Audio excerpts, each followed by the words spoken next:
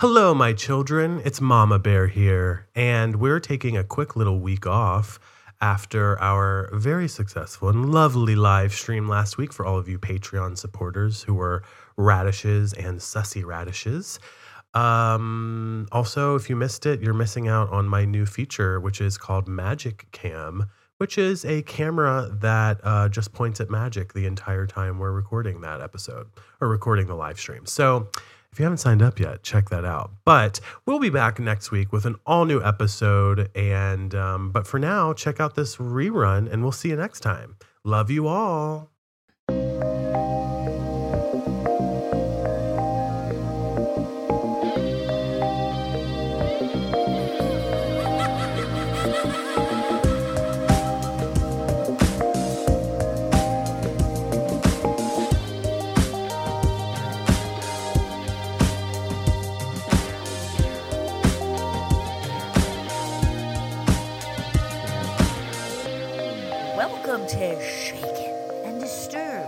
The night before Halloween is when this is being downloaded. Right. And if you're listening to it after Halloween, then fuck you. My intro means nothing. I'm Daddy Cat Darren Carp here with my boy, Dead Dorothy on the mic. That's John, right. John Thratty.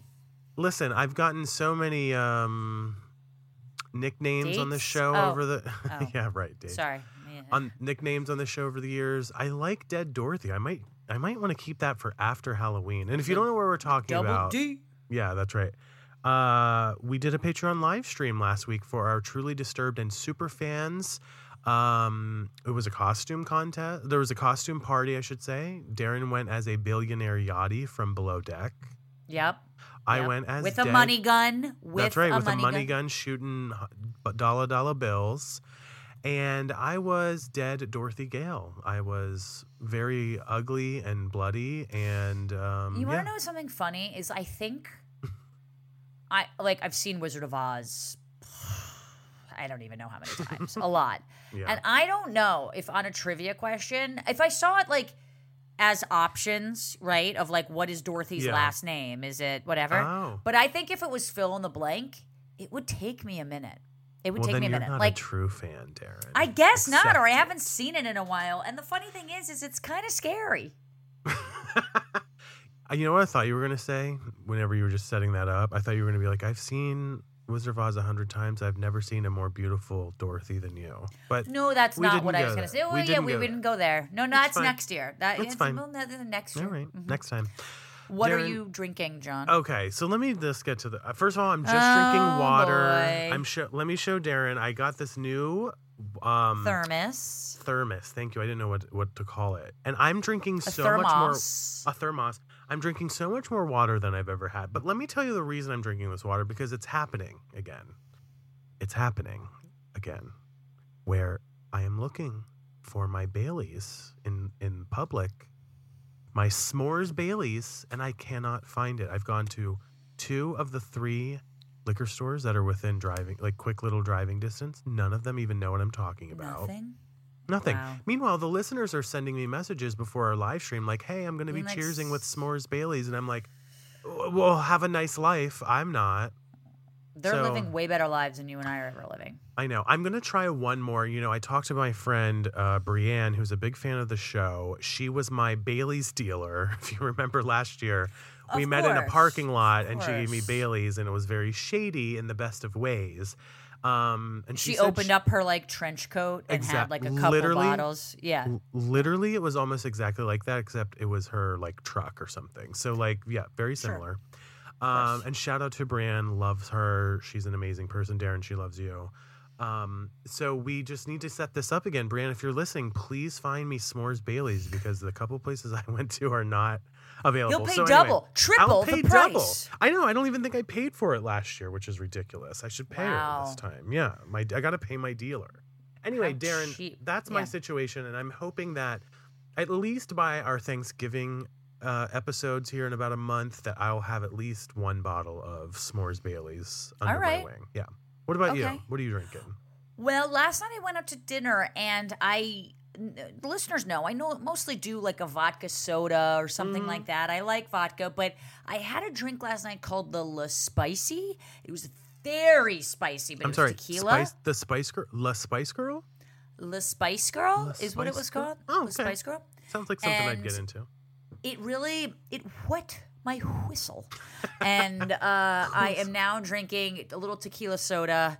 I put a little jalapeno in there just to give it a little kick. Yeah. Because I don't know how you get something like super spicy. You have to look up a cool recipe. But anyway, tequila soda today for me as we get into this like haunted house case. Yeah, and by the way, speaking of haunted house, I have to tell you guys about this book that I think everyone listening is going to love. It's called The Girl in Cabin 13, and it's by the author A.J. Rivers. It's about an FBI agent named Emma Griffin who's sent undercover to this kind of small, sleepy town called Feathered Nest, which, by the way, I think is the most amazing name for a town, to uncover the truth behind a string of disappearances that has left everyone terrified. But then there's a knock on her door that reveals a body on her porch with her name written on a piece of paper in the dead man's hand. It is so creepy, but in the most amazing ways. And now she has to sort of figure out what's going on. But in cabin 13, there lies this sort of uneasy feeling, the feeling of her movements being watched. It turns out the woods and this idyllic town have secrets, dark and murderous ones, I will say that. I really loved how this book kind of kept me glued to every word. I really wanted to figure out what was happening on every single page. I loved it. As a true crime pro, I was trying to figure out the entire time, like, what was going to happen. It's one of those books that you have to get your friends to read too so that you can talk about it. It's really that good. With over 16,000 reviews at 4.3 out of 5 stars on Amazon, the book has been incredibly well received. The Girl in Cabin 13 by A.J. Rivers is one of the best novels I've read recently, and I highly recommend that you guys listen or read this gripping, suspenseful novel on Amazon, Audible, or iTunes right now. It's called The Girl in Cabin 13 by author A.J. Rivers. So that's that, Darren. Why don't we get into today's episode? All right, let me kick it off. Off the Gulf Coast of Florida, which, you know, Hurricane Ian, let's just say, like, Florida's going through a lot right now. And I do know that one of our listeners' name is Ian, and we just want to say, Ian, you suck. Okay? That's all I'm going to say. Yeah, Ian, you're the worst listener we ever had. You're the worst. Well, off the Gulf Coast of Florida lies a quaint island town called Cedar Keys, which I did not know about. And it's known for its beautiful beaches and prime fishing. It is a popular summer getaway for Floridians and tourists alike. Nestled in this charming seaside town lies one of America's most notorious haunted locations, the Island Hotel and Restaurant. This kind of reminds me of the Cecil Hotel, if that's what it's called, with the elevator girl. Yeah, the Cecil. Yeah. Elisa Cecil. Lamb. Yeah, Lisa Lamb. Mm-hmm. Originally built in 1859, this two-story... No. Right away. Anything built built in 1859, I'm not staying there. I'm completely but 1869 would have been fine. Well, no, 1869, now we're talking. Hey. This two-story, 10-room inn, so kind of very quaint. Has One more thing. I'm so sorry to keep interrupting you. Something built in 1859 and it's an inn? No, it's just, again, this I feel like is all Scooby-Doo. inns are only built in 1859. That's what I'm saying. And they're always fucking haunted. All right, I'm sorry to interrupt you, but I needed to say these things. Well, this two-story 10-room inn has withstood one sentence in, John. More one sentence in has withstood the test of time, surviving both the Civil War as well as numerous natural disasters such as floods, hurricanes, and earthquakes. Obviously, Abraham Lincoln freed the slaves in 1860, so it's not like it survived every amount of the Civil War. But like, you miss history major. What can I say? You weren't a history The walls are nearly indestructible at about 12 inches thick and consist of ground oyster shells, limestone, and sand. And despite its small stature, its unique and powerful structure has kept it standing for the better part of 2 centuries. And over that time, it has seen its fair share of tragedy and mysterious deaths, making it a hotspot of paranormal activity. It is said that today the hotel is home to as many as 13 different spirits, each with their own mysterious and tragic origin story. 13 Lord. Seems like, I guess it's just people's personal accounts of what they've been seeing, and they've just recorded the different... Yeah. Whatever. But also 13 is like an unlucky number. I don't like that. This feels weird. Keep going. What's known today as the Island Hotel and Restaurant has served many purposes and has held several names since its creation. The structure was initially built to house the Parsons and Hale General Store by Major John Parsons and Francis E. Hale. A lot of history there. Interesting. I did just look this up while you were chatting, and it has Ghost Town written all over it, Darren. You should look it up. But anyway. Oh, obviously. By the way, another trigger word for me that I would never say is Civil War. Like, if you're telling me something has to do with the Civil War, I'm assuming it's haunted, and I don't want anything to do with it. But anyway, I digress. At the start of the Civil War, Cedar Keys was actually a crucial port for the Confederate Army where they could import food and supplies. During the war, the port was taken over by the Union soldiers, and the entire town was burned to the ground. The only structure that survived the takeover was the general store. And I will say, looking at it, it's got one of those second floor. It's got one of those like wraparound terraces, porches or whatever that you see in the South. Like in Louisiana. I'm thinking like very New Louisiana, Orleans. Very South Carolina as well, in my opinion. Very New Orleans-y. But I could see it kind of, because of the terrace being up there, like I could see it surviving like a couple things. That makes sense. I don't know. Yeah.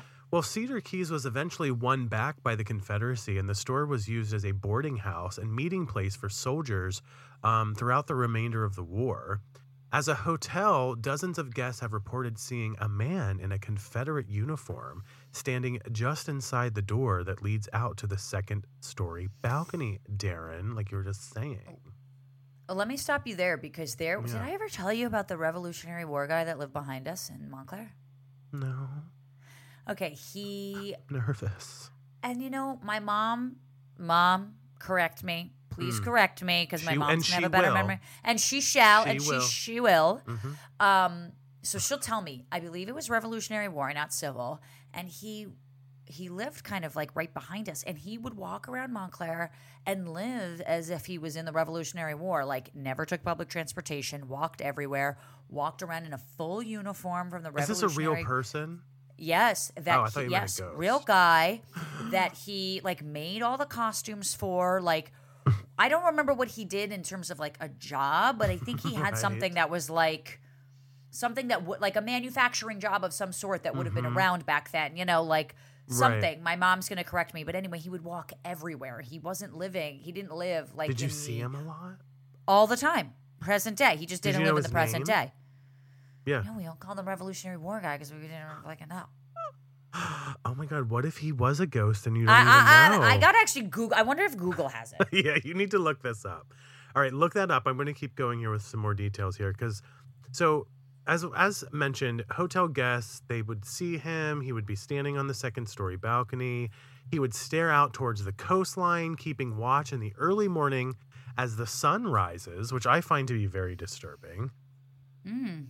Following the war and the dissolution of the Confederacy, the Parsons and the Hales General Store resumed business as usual and also began serving as the town's post office. Listen, this store's seen a lot of different things going on in it. But in need of some extra hands, the manager hired a young boy of about 9 years old to help stock the shelves and do odd jobs around the establishment. I'm laughing because Darren seems to be on a quest on her side of the Zoom here. Well, let me just say, the headline is Montclair. Strange and quirky Montclair. I mean, it really is. I've only spent a couple of nights in Montclair, and there's something ghostly going on there. But nonetheless, we have this 9-year-old boy who's been hired to stock shelves and do odd jobs. One day, the manager thought he saw the boy steal something from the inventory, and he began yelling at him. And terrified, the boy fled from the room and was allegedly never seen alive again. This poor 9-year-old boy just like ran out of the general store and was never seen again. Jesus. Yeah. Well, over a year later, there was work being done on the cistern well, which required the entire tank to be drained. The workers there discovered the little boy's skeleton submerged in the water. It is unknown, however, whether it had gotten stuck down there while he was trying to hide from the angry manager, which would be something kids kind of do. Yeah. Or if something more sinister had taken place. This reminds me of The Ring. But the official record marks his death as accidental. Okay. And today it is believed that the boy still haunts the room where he met his untimely end. And I just like, it's just like the manager thought he saw this little boy steal something. And then just like, that was it. Like, that's just crazy. Guests have reported hearing little feet running up and down stairs leading into the basement, as well as seeing the shadowy figure of a small boy hiding in the darkness, still terrified after all this time. I just got chills. Let me just say this. I think I mentioned this on a recent episode back in September, or like April of this year. But speaking of little people running up and down hallways, I was cat sitting for my friend Seth. And his house is very big and drafty and scary, okay? Now, I was over there sitting on the couch, and it was facing an open entryway into the dining room. And I was playing with the cat. I think I was, like, on my iPad or something at the time. And something caught my eye, like, in my peripheral. And when I looked up, it was as if somebody, like, jumped away, like, behind the door. And it really felt like a little girl. I think I've mentioned this on the show, but I just feel like now is a good time to mention it again. And, you know, I remember thinking it was a little girl in like a white dress. And I texted Seth and I was like, I don't want to say anything to you because I'm curious, but I was like, have you ever seen or felt anything in your house before? Well, sure enough, he writes back and he was like, oh yeah, like sometimes my wife and I, we swear we see a little girl in a white dress in our house sometimes. I remember that. Yeah. Yeah, you told that story. And I was like, oh, okay. Well, I'm here to confirm that she is peeking around corners looking at me. So very similar situation. We've got kids haunting houses, and I feel like his house was probably built around this time as well. I can't find it, but I'm still going to search on Google for it. And my mom's going to come in with some facts. She's going to know it all, so it's all going to be taken care of. Okay. Well, in my next segment, maybe you need to call your mom, and like have her tell us right on the phone. Just an idea. Oh. I don't know. Something to think about. Okay, that's a good call. Maybe my mom will know. Okay. Well, in 1896, a hurricane hit Cedar Kills. Cedar Kills? Oh, it's called Cedar Keys, and you said Cedar Kills. Are you being Cedar haunted? Kills? Are you being haunted? In 1896, a hurricane hit Cedar Keys that nearly demolished every building in town. The general store remained standing, although the storm caused significant damage, which would be very expensive to fix. By 1910, both Francis Hale and John Parsons had both passed away, and the property was inherited by John's nephew, Langdon Parsons. And 4 years later, in 1914, Langdon sold the building to Simon Feinberg, who completely renovated the inside of the building and reopened it as the Bay Hotel. Now, Simon hired Mr. and Mrs. W.L. Markham to manage the hotel in trade for room and board. And the couple lived in the hotel until 1918 and continued to manage the property during the summer months, even after they moved out. Interesting. So now we're getting to some very interesting details here as Darren continues to research on her end. But in 1919... I'm going to text my mom. I'm texting my mom. I'm going on mute. I'm texting my mom. Okay, mute and text your mom. In 1919, Simon Feinberg mysteriously passed away after a confrontation with Markham. Simon had come to the property to collect rent from his tenants, and upon doing so, he stumbled upon an illegal whiskey distill hidden in the attic. Remember, we're in the Prohibition era here, so whiskey is not allowed, you guys. Well, as a religious man and vehemently law-abiding man, Simon was infuriated by Markham's illegal activity on his property. Markham swore to get rid of the alcohol and the paraphernalia, and as a way to earn forgiveness, he offered to make Simon a large home-cooked meal. Listen, you can do a lot of things to me, but if you're going to say you're going to cook me a large home-cooked meal, like, you could probably get away with a lot of stuff in my book, at least. You know, a good old-fashioned Thanksgiving dinner, I'm down. I'm waiting, just as an update. I said, Mom, do you remember that guy that dressed in Revolutionary War garb? Awaiting a response. Okay. Awaiting a response. All right. Looking forward to that. Well, after enjoying the said meal, Simon retired to bed where he died in his sleep. Now, his cause of death was ruled to be food poisoning. Okay, just to give you an idea of like where we are in history. Food poisoning was a legitimate cause of death back in those days. You know what I mean? My mom saw him last week. My mom saw him last week.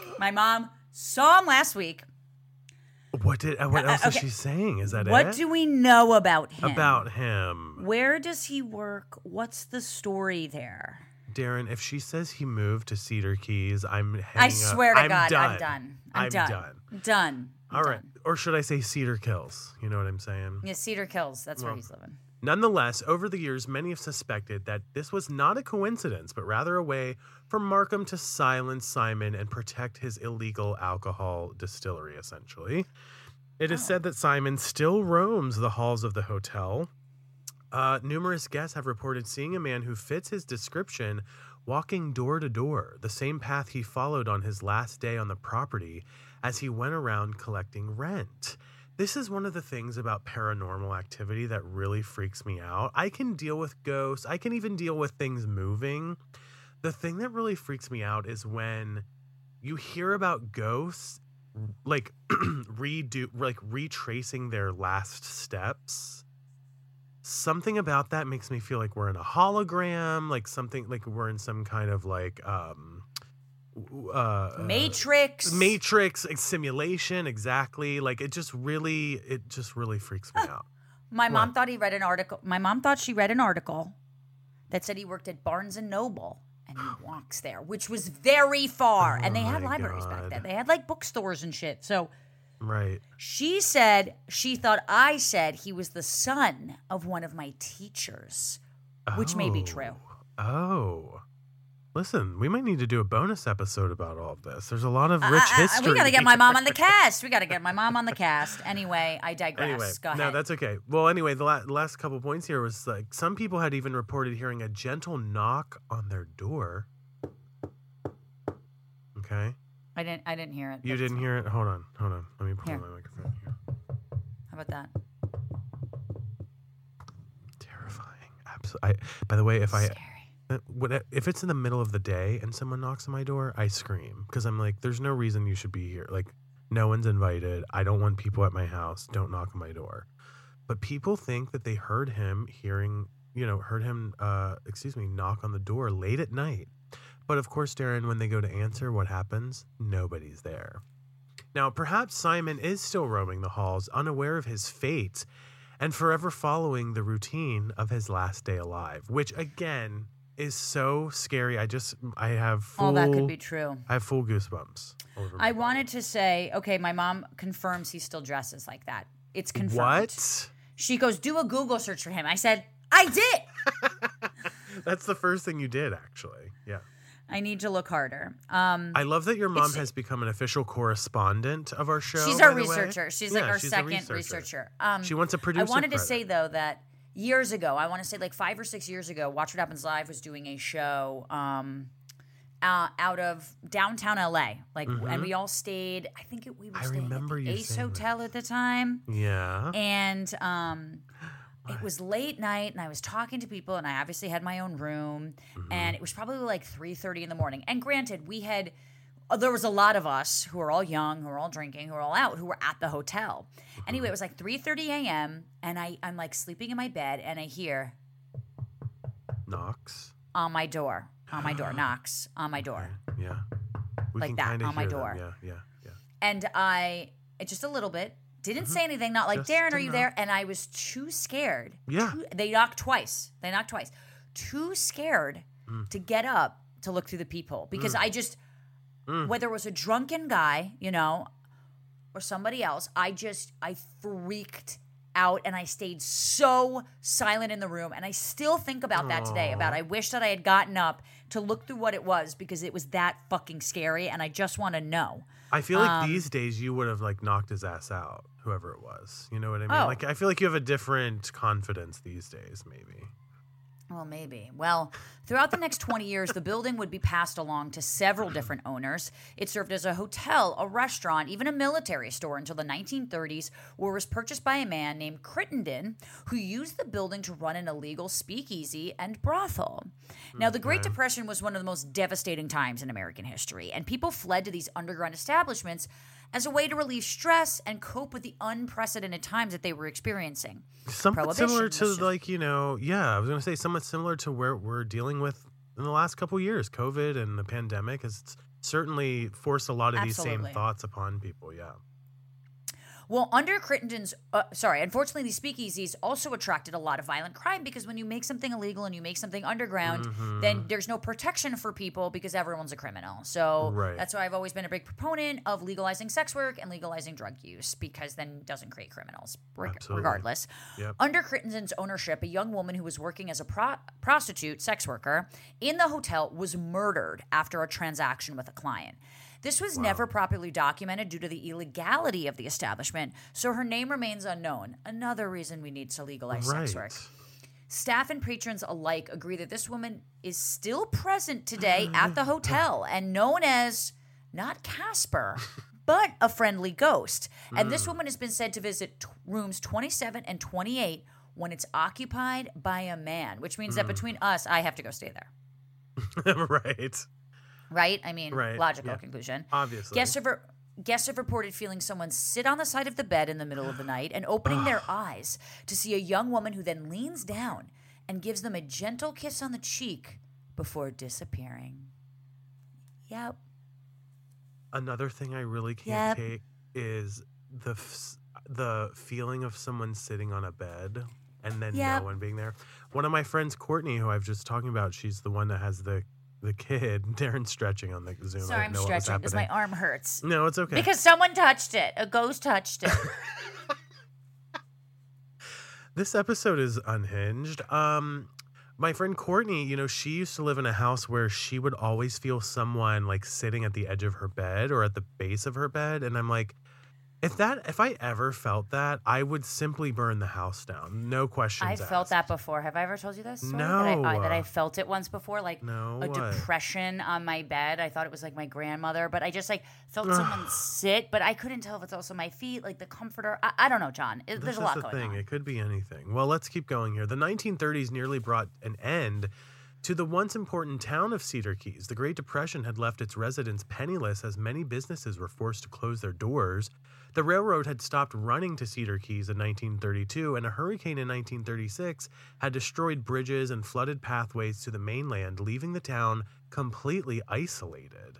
I mean, that adds another layer of scariness to all of this. It's sort of like everything's just kind of collapsing all around this town, and now it's just kind of a ghost town, for lack of a better word. Absolutely. Well, the building was abandoned in the late 1930s and would stay vacant until 1946 when loyal Gibby Gibbs, as they call her Gibby, and his wife, call him Gibby, and his wife Bessie would be the next to take on the hotel. Now, this does sound a bit like The Shining or something, whoever owns the hotel or participates, gets spooked. God, I love The Shining. What a movie. Anyway.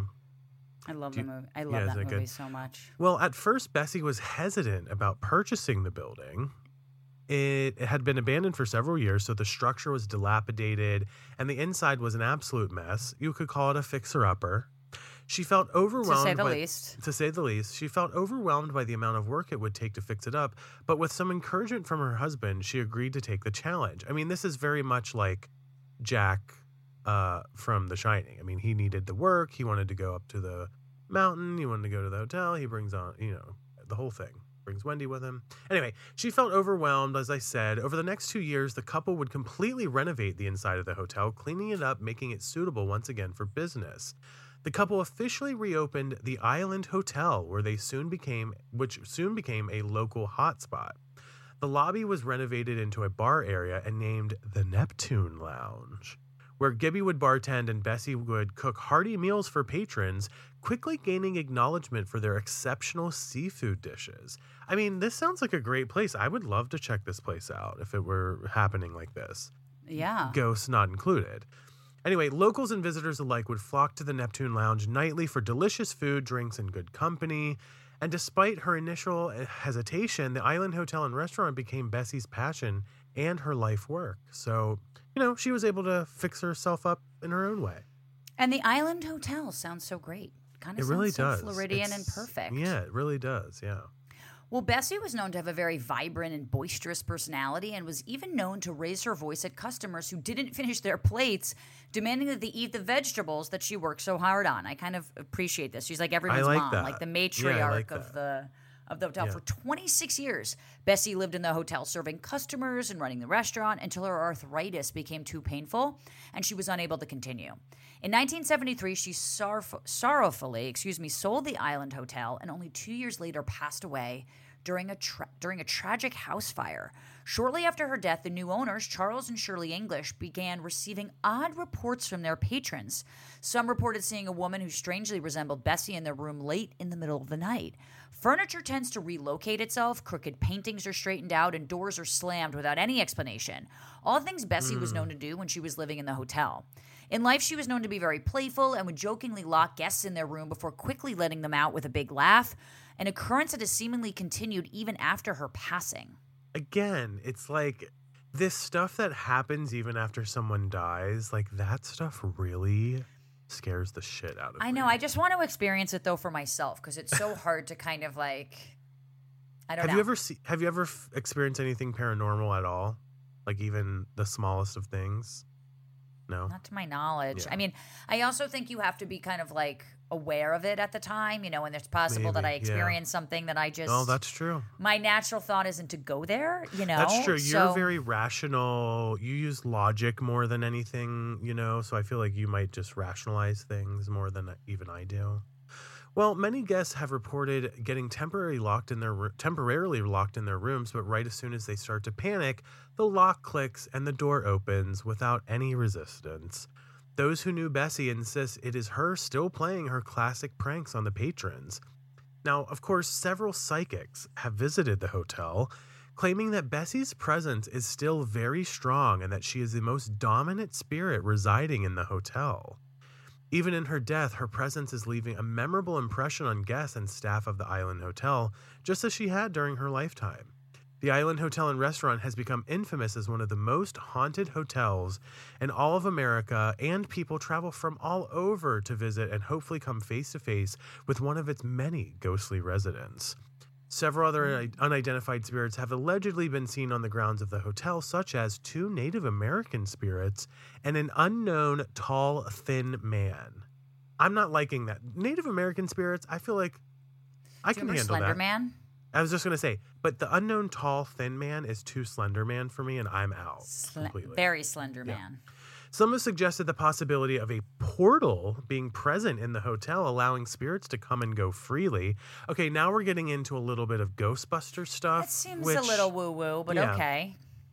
Today, the Island Hotel is still open for business and a popular attraction in Cedar Keys for both the living and seemingly the dead as well. Now, that's a note from Megan here, which I appreciate, Megan. Thank you for that. So listen, this isn't a traditional episode in the sense that there's very clear murder going on, but some of the ways these people died, I mean, the house fire, and I don't know, some of these things just seem very sus. Or just that everyone's connected to the hotel, that they go back here. Even, Bessie obviously served the hotel, loved the hotel, didn't die in the hotel, and yet her spirit is... whatever, stuck there, or whatever we're going to say. Yeah. Ooh, it's kind of creepy. So, yeah. I will creepy. I kind of want to go now. I know. I was thinking, like, next time I'm in Florida, like, I kind of want to make a trip over to wherever this is. I will say, I've talked a lot about my haunted house, which I've somehow managed to live in pretty decently the last couple of years, since I came back from New York during the pandemic. And I haven't really felt anything in the last couple of months, almost a year. I think, Darren, I told you about this one time about a year ago. I was like seeing in my peripheral vision when I was brushing my teeth, this ball of like purple dark light next to me. And when I would go to look at it, it would kind of like disappear. But like every time I turned away from it, I could sense and see it there in my peripheral vision. So the haunting of my house continues, but like I said, I think ghosts are my friends. Like, they know I'm here. I'm not harming anything. I'm open to them. That's another thing, like you were just saying earlier. I think maybe that's part of the situation as well. But I will say, my dad, when my dad and people come to visit, they don't stay here anymore. They're a little bit spooked. They're a little bit spooked by this house. Yeah. The last time my dad and his girlfriend, they've been together for a very long time, the last time she stayed here, she got up in the middle of the night and ran out of the house because she thought she heard someone talking to her in her bedroom. Ran out of the house and got a hotel at like 3:00 in the morning because she couldn't sleep and stay there. That's how spooky my house is. So didn't you also find like a dead bird? Oh my God, I forgot about that. Yes, I came back from New York. This would have been like 2018 or so. And I walked into my room, which, by the way, I should mention, like, the house I live in, like, no one's really living in it. Like, my family owns it. We're in and out a lot, but, like, no one's staying here full time. And there was a dead woodpecker. Except you, baby. What's that? Exactly. A dead woodpecker near my window. And, like, there's no way to get into this room. Like, there was no hole. There was no, like... It was inside, right? Yeah, inside. Yeah. I told my grandfather. He was really spooked by that. He was like, what? That's weird. Yeah, very weird. Anyway, you guys probably have lots of paranormal stuff. You could let us know on our Facebook group. Halloween. It's Halloween weekend. Halloween is tomorrow if you're listening to this episode. Let us know if you've ever seen any of this, or have you visited the Island Hotel or any of this stuff. Let us know in our Facebook group. You can hit us up on Patreon or at Jay Thrasher and Carpe Darren. Darren, let's do some listener shout outs now. Let's do it. As we wrap up this week's episode. Tegan on Facebook had this to say about last week's episode. I'm only halfway through the latest episode. I'm laughing so hard, I'm wheezing at Vampire Sugar Daddy and his witches. Anyone else? You know, it's funny, Tegan. I was like, what exactly? That's how we should rename the show. Yeah, right. Exactly. I was just curious what she was laughing so hard about. I'm like, is it just called because they're called Vampire Sugar Daddies and his witches? Maybe that's it. I don't know. I think that's I enough. like it. Yeah, I think it's enough. Jessica in our Facebook group said, quote, went on a hike with my boyfriend yesterday and briefly thought, is he going to push me off this cliff? Nope, he proposed instead, end quote. Oh my God, congratulations, Jessica. So much better than him pushing you off the cliff, in my opinion. So much totally. better. By the way, I don't go to cliffs for this very reason, because I feel like people will have an impulse and want to kill me. But this is also because I'm a true crime podcaster. Anyway, if you're listening to this episode on Sunday when it drops, October 30th, you have until tomorrow for two very big things. Darren, what is the first one? We kind of mentioned this on a recent NMR episode, but go ahead. Our Halloween limited edition t-shirts, which says pumpkins, witches, not vampire sugar daddies. Although we no, it doesn't. Ghosts and True Crime Shows is available until October 31st. That's Halloween Monday, tomorrow at 11:59 p.m. Eastern Standard Time. So get it now. You can also get it on a hoodie, a sticker, a phone case, a pillow, a coffee mug, a Triton, whatever you need, whatever you want. Triton. Yeah, sure. We can try that. Sure. And also, and by the way, I just realized I haven't even bought that shirt yet. Like, I need to buy my own merch here. Like, what are we doing? You're dumb. I know. You're dumb. Well, also, we announced our Patreon Superfan gift giveaway recently. If you are a Superfan tier on Patreon, we are sending you our annual free gift as a thank you for subscribing. But this time you're getting two because we're making up from last year. Check your Patreon inbox and post page if you're already a subscriber on how to opt in to receiving your gift.